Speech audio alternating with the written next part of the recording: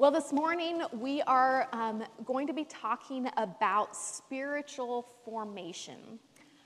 Because the reality is that formation is happening to all of us. Spiritual formation is not just something that is for the spiritually elite. Spiritual formation is not just something that is for the people who maybe are like really super eager and this year for New Year's decided that their resolution was that they wanted to be formed, that they wanted their life to be formed. Every one of us and every person around us is on a journey of transformation throughout our entire life, every day. You can think of the most despicable person that comes to mind, and on the other hand, you could think of the most admirable person. Those two people did not become, they weren't born the way they became, right? They weren't born that way, but their life was a process of formation that caused them to have a certain character about their lives. We all are becoming a certain type of person. The best and the worst of us are all in process, either towards wholeness in Christ or a more dehumanized way of being. That's just kind of the reality of life. Spiritual formation is happening to all of us, and so this morning we wanted to spend some time looking at this process that God uses to shape and form our lives. Yeah, I think about this process, and I think about asking our boys to do chores. Here's why. We'll ask them to do something, and their body posture will immediately change.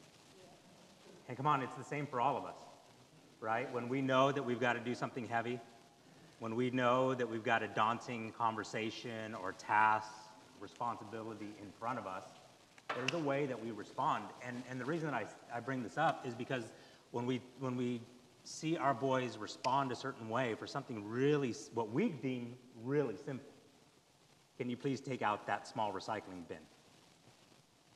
And when they respond a certain way, what we're learning to say back to them in that moment is, you are teaching your heart how to respond here. A formation's happening, right? And so when something is ahead of you, when you're being asked to do something, you've already learned to do this, right? Formation's taking place all the time. And how we respond, how we engage in a certain place, it matters. And that's why one of the key things that the Bible teaches the people of God is be thankful in all things. Why? Because your heart's being formed. Because a work of formation is taking place. So we want to look at a grounding passage for us here as we go forward and talk about spiritual formation is going to be Genesis chapter 12, verses 1 through 3. It'll come up on the screen, and I will ask you to stand up with me as we read Genesis chapter 12, verses 1 through 3. I'm reading from the NRSV, and it says this. It says, "Now the Lord said to Abram, 'Go from your country and your kindred and your father's house to the land I will show you. I will make of you a great nation. I will bless you and make your name great, so that you will be a blessing. I will bless those who bless you, and the one who curses you I will curse, and in you all the families of the earth shall be blessed.'" Please have a seat. Why Abraham? Because we're going to bring up a definition of spiritual formation here in a moment, but what we want to highlight and for you to see in the story of Abraham is this, is God chooses a man named Abraham, and God is going to form Abraham, shape Abraham But what's extremely important for us to grasp is that it will be through Abraham that all of the nations will be blessed. It'll be through him that the nations will be blessed. So the process that takes place in Abraham's life is God calls Abraham. Abraham must say yes to that calling, and he must now leave how life was. That is no small statement there in verse 1. Leave your kindred. That's no small thing for us here in today's day and age, but imagine there, your family, your kindred, that was your tribe, that was your security, that was your history. You did not just pick up and go, but God is saying, leave that household and learn a new way. And isn't it interesting that when Jesus shows up, he calls disciples to himself, and what does he say? Come follow me, and the action that takes place for some of those disciples' lives is they leave their father's nets and they begin to follow Jesus. There's something that happens, right, where we must leave what was and now begin to follow Jesus in his ways.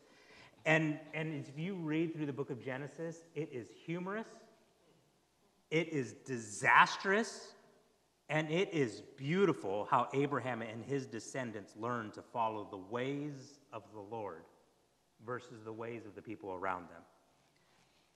But we see this principle established in Abraham's life. God calls the one for the sake of the many. God calls the one for the sake of the many. And so when we think about spiritual formation, we want to use this definition that we came across from Robert Mulholland Jr. and his book, An Invitation to Journey. We absolutely recommend, and the majority of our time together this morning will be reflecting a lot of the principles that Robert Mulholland is bringing up. But he defines spiritual formation as this: a process of being formed in the image of Christ for the sake of others. Yeah, and so we'll spend a little bit of time this morning just going through those 4 different points. And so we'll start out with a process. The reality, and sometimes what we might think of as the unfortunate reality, is when we give our lives to Jesus, he doesn't just zap us and transform us into a person who thinks, behaves, believes differently than we did before, right? But the reality is it is a process of continual change that the Holy Spirit does in the life of a follower of Jesus. It's a journey towards Jesus that never ends for the believer. And our spiritual growth is patterned after our physical growth. And so just like you don't expect a baby to be transformed into a full-blown adult overnight, thank God, right? So it's the case for us, that it is a gradual change and growth and maturing in Jesus that happens in our life. And I say it's unfortunate because there are places in my life that I wish God would just zap and change overnight. Right? There are times that God does a miraculous work of transformation in us.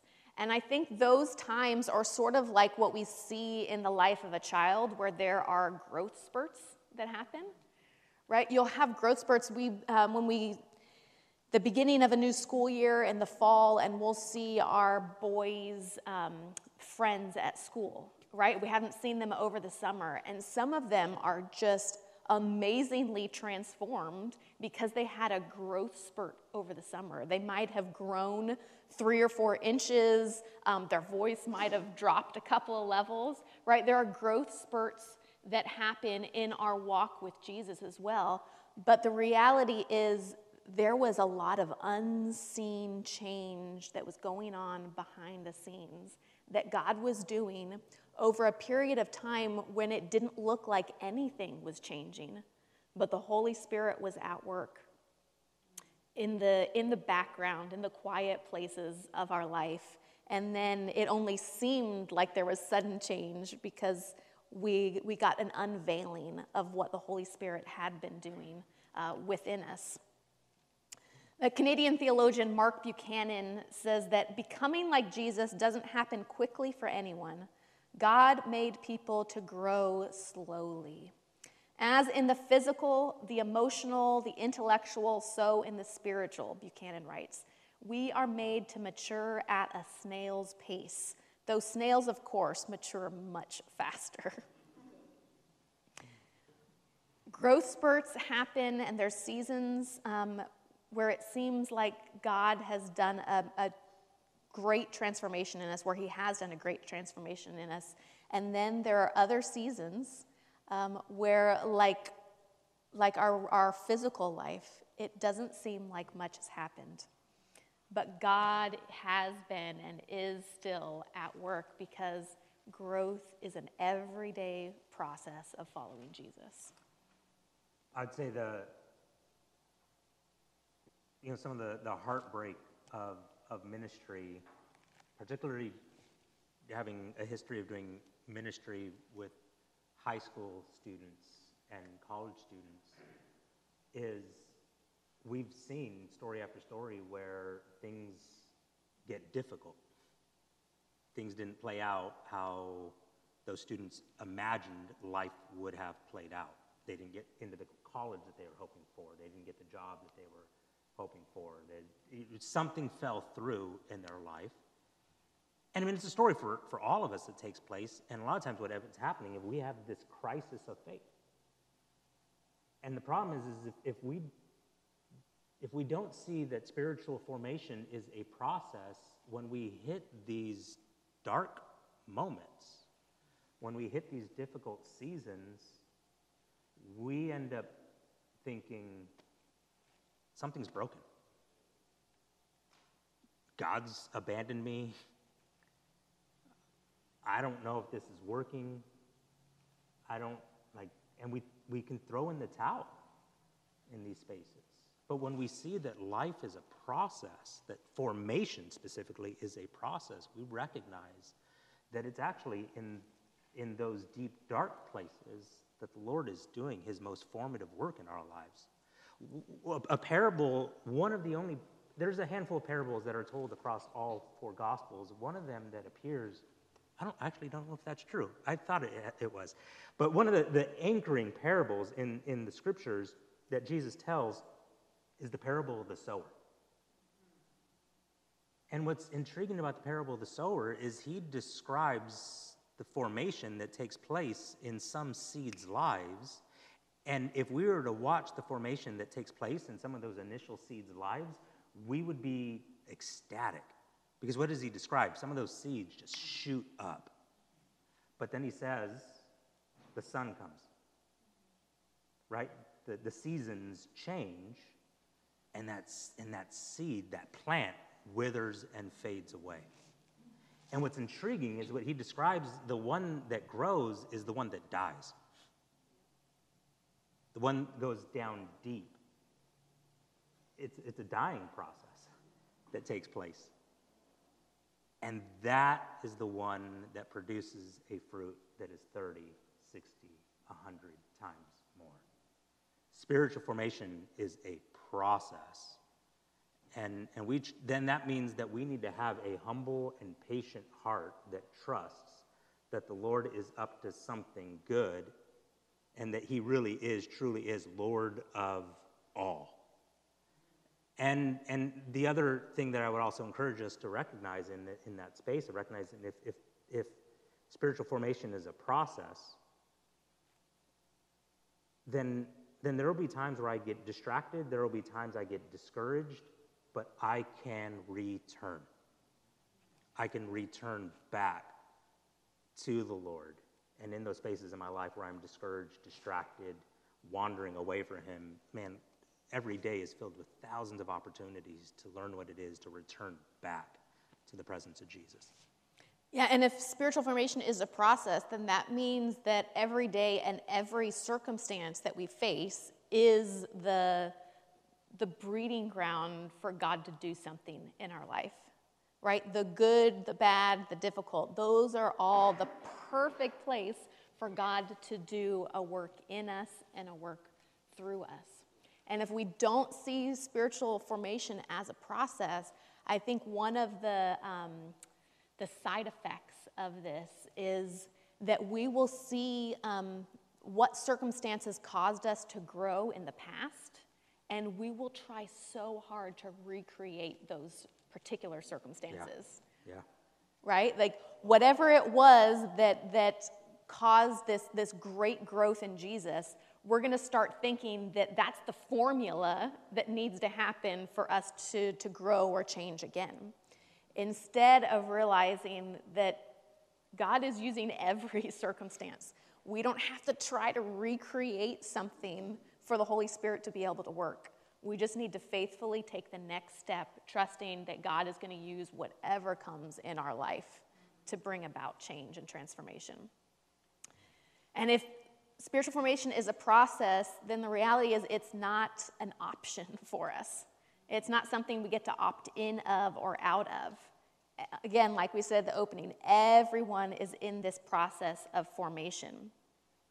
It's unfortunately kind of like being in a lazy river at a water park, right? If you're in the lazy river at the water park and you put your feet up in a floaty, you're going to move along, right? You're going to be moving whether you're doing anything or not because the river is taking you. But following Jesus is like putting our feet down in that lazy river and trying to go against the current, trying to go upstream on the path towards wholeness in Christ. This involves intentional commitment to the process of wholeness that God is doing in our life. So the question really is, what path are we on? What path of spiritual formation are we currently on? As you tell that story, I think about our honeymoon in Jamaica. Do you remember? I do remember. You remember? Yes, hopefully. Thank you. We went on this excursion, and it was a hike up a waterfall, and we were told by the tour guide that we were meant to get into it like a big human chain and hold hands with one another. And the guy behind Larissa was high out of his mind. And then the ladies on the other side of you were not able to walk very well. No. And so we were pulling people up a mountain with us. Like, we were like, let's go. And we're chained together, and we're just like going there. But the people that we were carrying, they naturally wanted to move downward with gravity. And we wanted to go forward up this waterfall. And it was a process. It was a process. And we just recognize, right, that's a picture of spiritual formation, man. It's like if you're not intentionally going forward, you're going to be pulled downward. Yeah. I don't recommend that trip. Yeah, so it's a process. Next, we'll look at, it's a process of being formed. Spiritual formation is a journey into becoming people who love and serve like Jesus did. Here's maybe the subtle change that needs to happen in our minds if it hasn't happened already. God's responsible for your formation. He's the one forming you. You do not have the ability to change your heart the way that you want. And the good news really is, right, the people of God they're in this process together. You look at the Hebrew Scriptures, and eventually what you find out is that suddenly the prophets begin to write out these prayers and this revelation from the Lord's Spirit that just is like, we need a new heart. Mm-hmm. That's the solution here. Because we try as we might, it just hasn't stuck the way that we wanted. And the change that needs to take place in our mind is we are being acted upon. And our responsibility is responding. See, what we're not talking about here is self-help. I'm the self that got myself into this mess. I don't need help from me. I need some help from someone outside of me. It's not self-help where we act to bring about our desired results, but spiritual formation is this place of saying, I must learn to release control so that the Lord accomplishes the work that he wants to accomplish. And if I'm being acted upon and he's the one that's doing the forming, then it's not my goals, it's his. Yeah, because the definition we're working with this morning, a process of being formed, right? It's not a process of us forming ourselves. So the difference here really is control.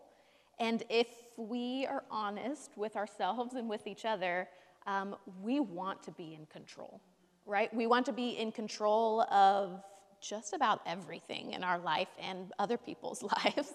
But when it comes to our formation, we want to be in control of that, in control of the process, in control of what changes in our life, when it changes, how quickly it changes, right? Like most of us kind of have our hit list of things that we would fix about ourselves if we could. But the process of spiritual formation is learning to open our hands and give those things to the Lord and trust in his process, in his goals, in his timeline for our lives. A quote from Mulholland is this, that our spiritual journey is not our setting out to find God, but a journey of learning to yield ourselves to God and discovering where God will take us. Mm-hmm. It's a journey of yielding to God's purposes. Yeah. And then being formed in the image of Christ. The image of Christ, because this is who we were created to be. But this image, this purpose in our life has been distorted. Christ-likeness is not something that is alien to humanity. But if we go back to the beginning of Scripture, the story of God forming the heavens and the earth and creating humanity, he made humanity what? In his image, right? We were made to be the image of God. That word in the Old Testament is actually, it's the same kind of word that is used when we read through Scripture and they talk about idols, right? Images that are formed to represent a God. God doesn't have idols. The God we worship doesn't have an idol because he has us. He formed humanity so that we would be an image, a representation of him to the world around us, so that people could see God. But again, the reality is that image of Christ in all of us has become broken and distorted. Our humanity has not done a very good job of reflecting God's image to the world around us. Instead, it's become a broken and distorted image. But in Christ, we together are becoming a people in whom God's image is being restored. The image of God is being restored in us to reflect to the world around us. So here's the painful and uncomfortable part when it comes to this point, is that it means that God is treating and restoring the very areas that currently do not look like him within us. It means that he is very specifically looking at places of our shame, our vulnerability, our brokenness, our desperation, our fragility. Those are the areas that he wants to tend to. And that's why when Jesus shows up on the scene, right, the call out to humanity is, come to me, any of you who are heavy burdened, and I will give you rest. Come and learn from me. Take my yoke upon you, for it is easy and light. But that call is this understanding that says, I have been trained in a different way already. The way that I have been going, the yoke that I have been carrying is heavy. It's laborsome. and it hasn't been restful. And this point is to say, I've got to be willing to say yes to the areas that God wants to confront. What is it that he wants to speak to that doesn't currently look like him? There's an incredible quote from Joseph Campbell, and it says this: "The cave you fear to enter holds the treasure you seek."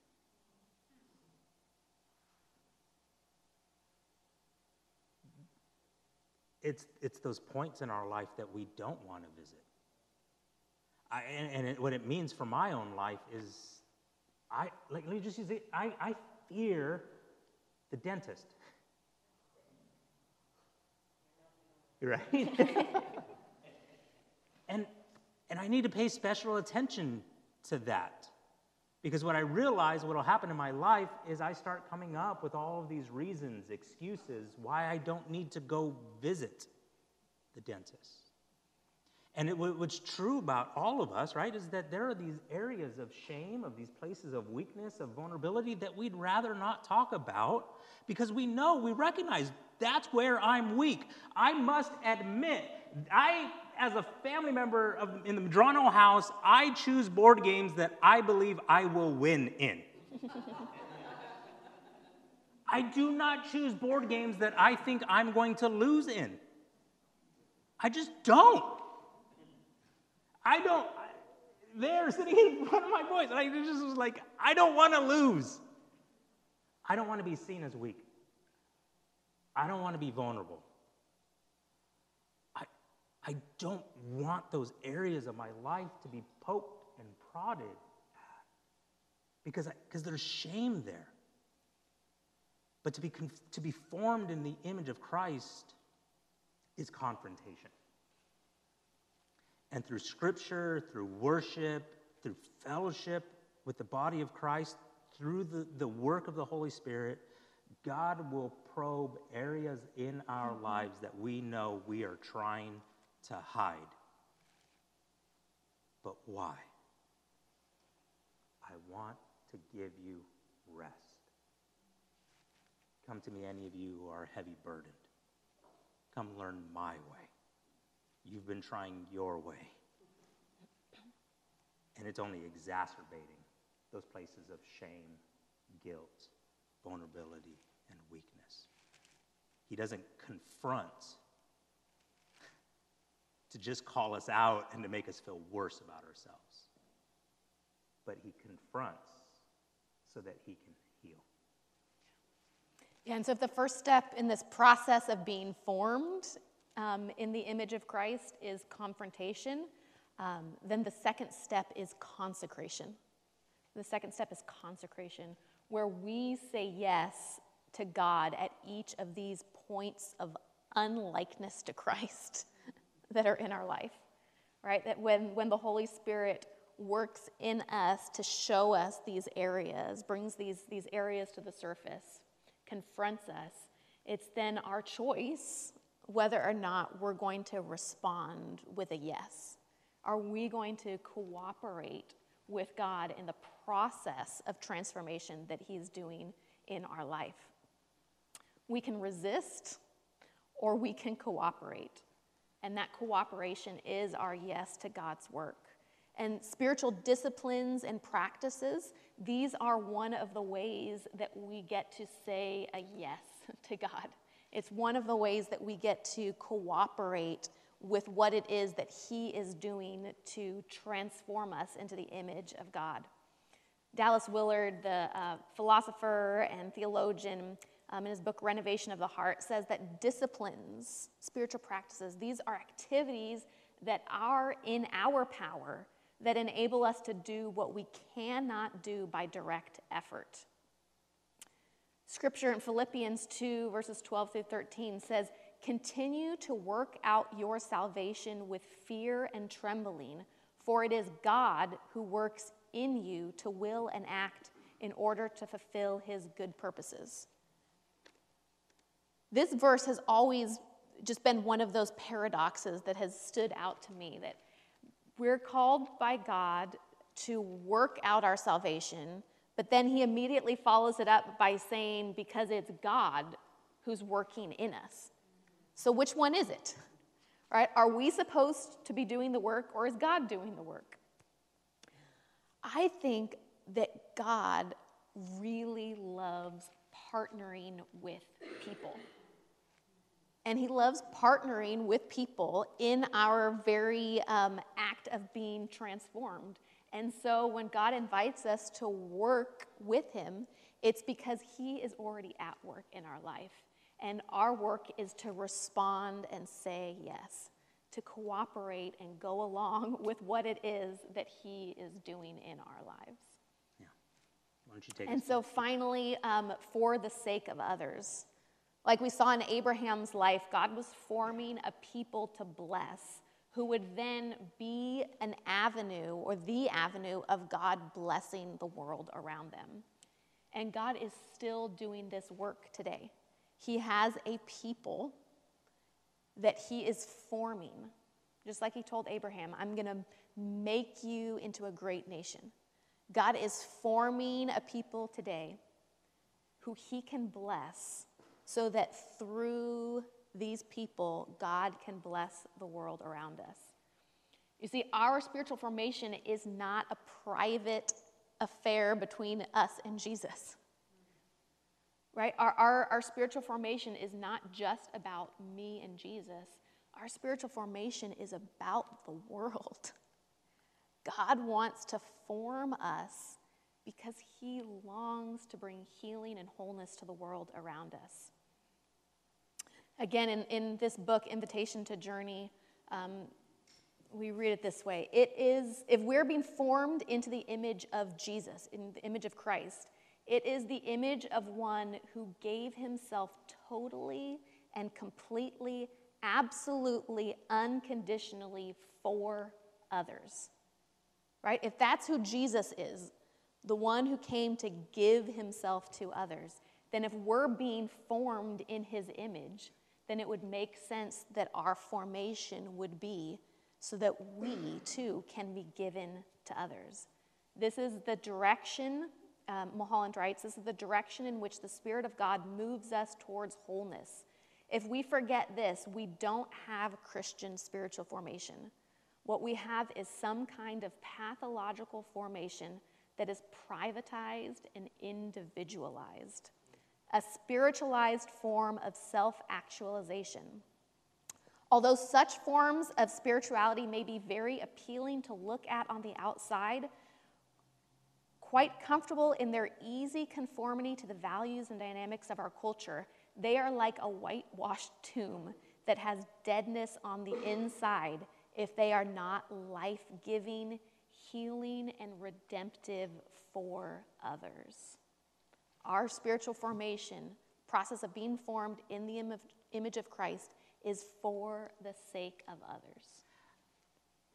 Mulholland talks about, I was listening to the Audible version of the book, because that's how I read books, and I'm on a walk and I'm listening to him, and he brings up this litmus test. He goes, and he says something along the lines of, evaluate the last year, and if you are not more patient, more loving, more kind, more compassionate, more forgiving than you were a year ago, then you are not being formed in the way of Jesus.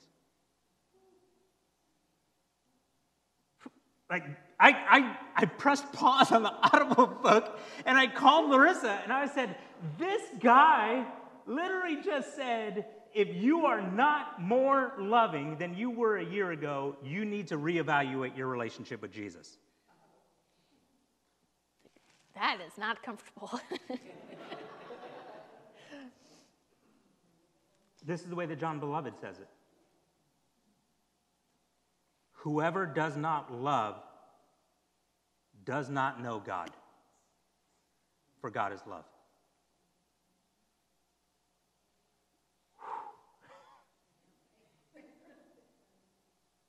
I love the way that Pete Scazzaro phrases it. Love, not ministry activities or spiritual practices, is the measure of spiritual maturity. And so we stop and we evaluate and we ask questions like, what is going on in my life? What do I need to identify and bring before the Lord when I'm in times in my life when I am so impatient, when I'm so unforgiving, when I am so controlling, when I'm so volatile? We've talked about this before, but a lot of times how much my family upsets me says a whole lot more about me than it does about them. Right? And that's what we need to identify. Like, you think about being in the workplace and how maybe impatient you might be in the workplace. It might say a whole lot more about what's happening in the inner hidden space of your life than it says about the policies and bureaucracy that's at place in your office.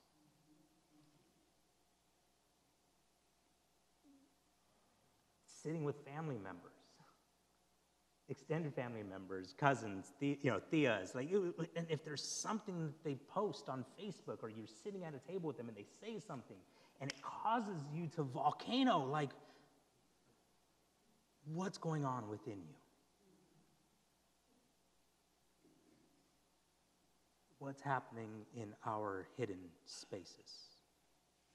Yeah, because are we becoming the people who are agents of the healing, transforming work of God? Or are we people whose reactivity is causing us to spread the disease that's the problem in the first place, right? And that's a tough pill to swallow, right? That's one of those times that we don't want to look in that mirror. But relationships with others, they're not just the testing ground, whether we can see if we're becoming like Jesus or not, but they actually are the place where that transformation and growth happens.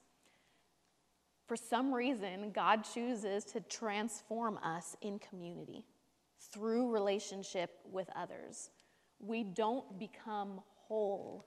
People who represent the image of Christ, we don't become whole on our own. We become whole in community as God's people, as the body of Christ. And it's a symbiotic relationship, right? Where our health affects the health of the community, and the health of the community affects our health. This is how formation happens. We have been formed, and we are being formed in the image of Christ alongside others and for the sake of others. And there's this short story that I want to read to you about a rescue society. There's this rescue society, and along a reef-ridden, rock-bound coast, a small group of people become concerned about those who are losing their lives in the shipwrecks that took place on the reefs and rocks. They formed the Rescue Society for the purpose of saving those who have been shipwrecked. For years, they risked themselves to save others, often losing their own lives for the sake of others.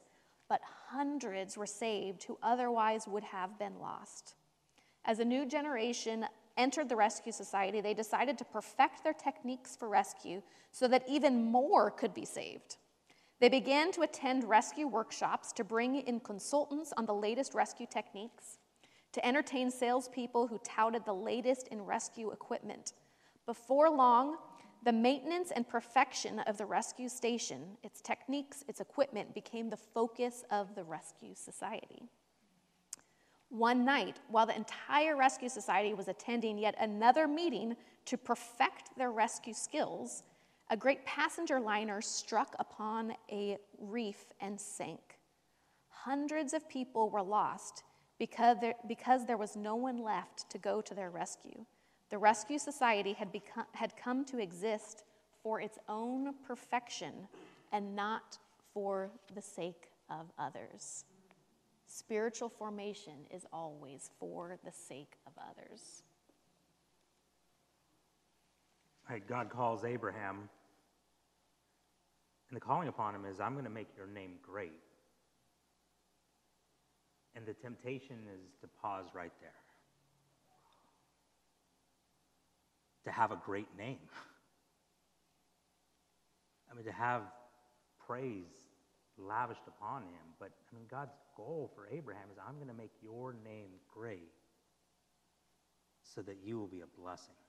So through you, the nations will be blessed. We want to shift, and we want to talk about our rhythms of discipleship. A year ago, we've introduced and have been slowly implementing and attempting to focus on our rhythms of discipleship here at Faith. They are 6 areas that we believe that the Lord is forming us into his image. There are 6 areas that we want to keep revisiting. And before we get into what the rhythms are, as a way of reminder or introduction for maybe some in the room, I want to talk about that word rhythms. We've intentionally framed our discipleship here at Faith as rhythms. Because what we want to evoke is the imagery of something that we're learning to play with. It's something that we're in process over. It's something that's in constant revolvement around us. And the other reason that we want to talk about, we frame it as rhythms, is we recognize we can't focus on all 6 rhythms of discipleship at the same time. Right? When Dominic's up here on stage and he's on guitar with the 6 strings, he's not just, as far as I know, he's not just, cranking through all 6 strings just at the same volume at the same time, but he's playing the strings. He's learning, right, to highlight and to emphasize one string over another as depending on what the song is calling for. And so we've called them rhythms because we recognize that there's something where we would intentionally, like in some seasons of our life, intentionally engage with a couple of rhythms, and then we would be reminded that there are these other rhythms that we also need to engage with. And what we also recognize that in our own lives, there are certain rhythms of discipleship, movements of Jesus, that we are naturally attracted to. There are certain, when the list comes up, there are going to be certain ones that you just go yes and amen to. And you're going to be like, I can do those. We also recognize that there are sometimes harder rhythms to engage with. But if we're going to be formed in the wholeness of who we see Jesus to be, then we recognize there are going to be these other rhythms that I need to learn to adopt. So when we talk about rhythms of discipleship, our 6 rhythms here at Faith are with Jesus, transformation, life together, relentless welcome, missional living, and naturally supernatural. And we'll talk about each one really briefly here. Yeah, so with Jesus is simply the idea that we want to be a people first and foremost who focus on Jesus, that our lives revolve around him. And so we're learning to slow down to be with Jesus, to slow down and spend time with him, and to not rush ahead to trying to do some great stuff for Jesus, that we forget that our call, first and foremost, is come. Come follow me, right? And that's what being with Jesus is. It's that coming and presenting ourselves before Jesus. And what we learn is that as we're with Jesus and as we spend time with him, we notice that he begins to change our appetites and our desires, and we start longing for some different habits and different ways of living than we did previously. But the reality is that being with Jesus is not just a means to an end, right? We don't come to Jesus because he transforms us. We come to Jesus because he is the goal, right? Being with Jesus is the goal of our life. And so he's the goal, and he's also the path, right? He is the one that we are moving towards, and he is the way that we move towards him. Next rhythm of discipleship is transformation. And the desire, the pursuit here is we want to be a changed people. We don't just want to have behavior modification, But what's happening, hopefully, within us, and the cry of our hearts would be, is make us more like you. And so we become expectant for transformation. We become expectant that there would be a deep inner change that would happen in our lives. Yeah. And life together, as Vince had talked about, John the Beloved, some of his words are, if we love our brother and sister who are believers, it proves that we have passed from death to life. But a person who has no love is still dead. And so what happens when God gets a hold of our heart? He causes there to be a love for others. And so this life together is this recognition, like we explored before, that our relationships, our life together is the primary location of God's transforming work in our lives. And so together we're learning to simply enjoy one another's presence, to love being around one another and to love each other, to care for each other in incredibly difficult situations, to share our weaknesses together, to have emotionally healthy relationships, because God does a work in our lives when we are together. The next one is relentless welcome. The distinction that we would want to always make about this one and life together is we can have life together with people that we like naturally, people that we just naturally gravitate towards. But now when you isolate these two words, relentless and welcome, that first one, welcome, right? Like you think about a welcome mat, is that you can welcome people that have just made their way towards your house, that have made their way towards you. But when we think about the kind of welcome that we hope to embody and pursue here at Faith, is that we're relentless in our welcome, and we're going to go beyond our natural comfort of welcome. We're going to intentionally go pursue people that are not like us. Right? One of the, quoted before, but one of the things that got Jesus killed was how he ate. It was who he ate with. Like, he upset his hometown. He upset the ways of the culture around him because he went out of his way to welcome those that were far away. And so hopefully with the formation that's taking place within us is that we would be a people that draw near to those, gravitate towards those that are not like us. Because again, our formation is for the sake of others. That's what that relentless welcome embodies. Next one is missional living. Our formation, and for the sake of the world, and so just like God set Abraham apart for the nations to be blessed through him, God is on mission in the world. God is on mission to see his kingdom, his rule, his culture, his presence to be here on earth, reconciling all of creation back to himself. And so we're being formed to go embody that kind of kingdom, that kind of culture in the world. And so our vocation, whatever our vocation is, whether it is in the workplace, at home, retired, whatever it is that God has allowed for us to spend our day in and day out doing, that is the location that God has given you for your ministry in the world. That is the place that God has planted you because he wants to touch and transform the world through your life.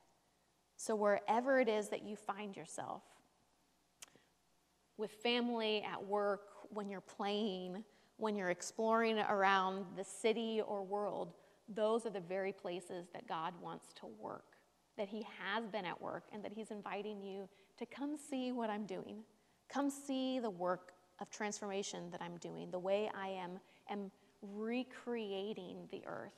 And we get to take part in that work of recreation wherever it is that God plants us. And so that, in a nutshell, is what we mean when we talk about a people who have a rhythm of missional living. There's times when Larissa and I get to go to different pastors' gatherings, and we'll be going to one next week in Austin. And one of the things that gets asked in pastors' gatherings is kind of, what denomination are you a part of? And we'll mention, we're part of Foursquare, and we'll mention, like, yeah, we're Pentecostal. And then there's, like, big eyes that happen in that moment. Like, what kind of Pentecostal are you? Kind of like how, and for those of you that don't know, it's believing that the Holy Spirit is active in the lives of the church today. We believe in the giftings and the empowering of the Holy Spirit, right? And so there can be amongst the whole body of Christ kind of like this, like Pentecostals can kind of be the weird cousin off to the side in the corner, just like, you know, are they like just speaking in tongues and swinging all around chandeliers? Like sometimes is the imagery that people get when they think about Pentecostals. When we think about the Holy Spirit active in the life of the church, what we believe is the Holy Spirit is more present to his people than they realize. Mm-hmm. That God is more present to you in the most boring days of your day than you realize. And the other thing that we would emphasize by intentionally framing it as naturally supernatural is listen, particularly when you read through the book of Luke, Jesus was the most spirit-filled human being ever. And sinners still wanted to hang out with him. Mm-hmm. Being filled with the Holy Spirit did not make Jesus weird. It made him more attractive to the world. Why? Because who doesn't want a best friend that exudes the gifts of the Spirit? Who doesn't want a best friend that is loving, patient, kind, good, gentle, faithful, and has self-control? I want a friend like that. And that's what we say, that the Holy Spirit just comes upon the church and empowers us to be a gift to the world around us. Yeah, and so as a church, as a people, as a community, we want to attempt to live out these discipleship rhythms and to partner with God in his work of spiritual formation in our lives. And so our Sundays together are one place that we gather to be together, to be with Jesus, to encounter him, and to have our lives have transformed and shaped, to be able to welcome others. But we also have opportunities to serve our community here, to serve one another, but also to serve the community in San Diego and the world around us. We have care ministries. We have opportunities to show up together, to be a people who are missionally living, be a people who are naturally supernatural in the world around us for the sake of others. And so we get to be a people who together embody these rhythms when we're gathered, but we also get to embody them when we're scattered back around the city. And that's where our own personal life with Jesus, again, not private, but our own personal life with Jesus when we're scattered, is an opportunity for us to embrace these rhythms together as well. So we think about the year ahead, particularly what's next for us in the winter and heading into the spring. We want to invite you to be a part of Tables. Tables are a place where we gather together on Wednesday nights. You can go to the next slide so people can see what the tables are for this next upcoming season. We'll start January 31st. That Wednesday night we'll be in the Fellowship Center. I will make dinner for us. That very first night I'll make dinner for us, and we'll talk about how we do sides and stuff from that point forward. But every week I will barbecue something that we'll get to sit around a table together. And particularly what we're hoping to continue to establish is relational joy. right? If we have life together, it means that we enjoy one another's presence and we get the opportunity to sit around a table with people we normally don't get to sit around a table with. So we'd love for you to be a part of tables. And one of the ones that I would highlight for you, if you've never gone through it, is emotionally healthy relationships. We do 2 different sessions. One is emotionally healthy spirituality, which we offered last year, and then the start of this year, we're going into emotionally healthy relationships. You could start with either one. But it's this way to say that if love is that marker of spiritual maturity, right, we need to actually stop and consider how are we being discipled in the way that we love one another? How are we being shaped so that we might love one each other better? And so a lot of it's practical tools of just how can you have emotionally healthy relationships with the people around you. So we'd love for you to be a part of that. You see the other tables that will be hosted during that time. So we'd love for you to be a part of tables, a space for us to sit around together, to laugh with one another, to enjoy good food, to learn what it is to have life together, and then different ways that we'll be pursuing formation in Jesus. And then the last thing that I would mention is the very first Sunday in February, we are going to be starting a new sermon series, and that sermon series is going to be on the Holy Spirit. And I'm really looking forward to what it looks like for us to gather together and say, how can we be more aware of the Holy Spirit active, not only in our lives, but active in the world around us? Because God is more present, not only to you than you realize, but God is more present in the world around you than you realize. So if you would you stand with us this morning? Thanks for going along with us as we look at spiritual formation, at the way God is changing and shaping our lives together. And let's pray as we present our lives before God and in a way that continues to say, God, I'm saying yes to your work. I want to cooperate with the things that you're doing in my life. I want to let go of control and allow you to shape me the way that you want. I'm going to pray us through Psalm 139, the last 2 verses there. And those verses say, search me, O God. Test me and know my anxious thoughts. See if there's any offensive way in me and lead me in the way everlasting. So Lord, we come before you, and maybe it takes courage to say so right now, but we say, Lord, search us. Know the depths of our hearts. Teach us to be a people that know what it is to slow down so that we might be able to be more aware of your presence with us.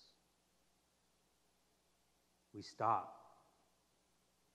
We learn to breathe and rest.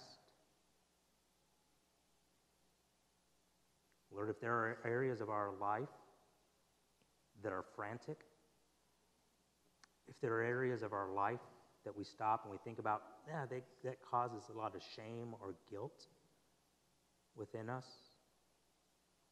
Lord, if there's areas in our life, in our hearts, that are just places of, not just, but that they are places of hurt, they're places of weakness within us, Lord, we say search those areas. Take us deeper into those spaces. When we think about that quote from Campbell, that the cave that we fear to go to holds the treasure that we seek. So search us. Know our anxiousness.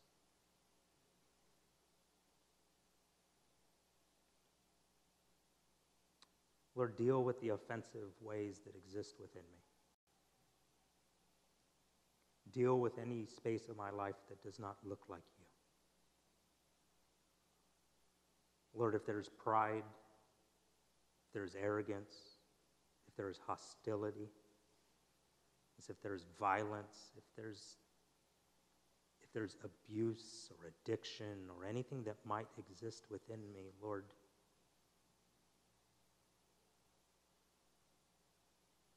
we pray, lead us in the way of everlasting. teach us afresh what it means to learn your ways. And Lord, I just pray specifically for this community of people that you would cause us to go deeper into your love this morning. Would you reignite a passion, a desire for you within us?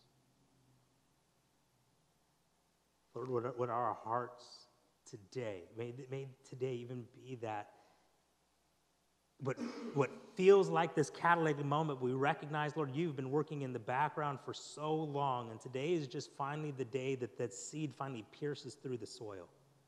And Lord, so I'm asking here for this community is that there would just be something that would happen within this community today where we would have a deeper desire to reside with you, to abide with you. Create within us, Lord, a fire. Lord, so that we are a people that are passionate about you, that we would be a people that would desire to be near you, to be with you. May we hunger and thirst for you, Jesus.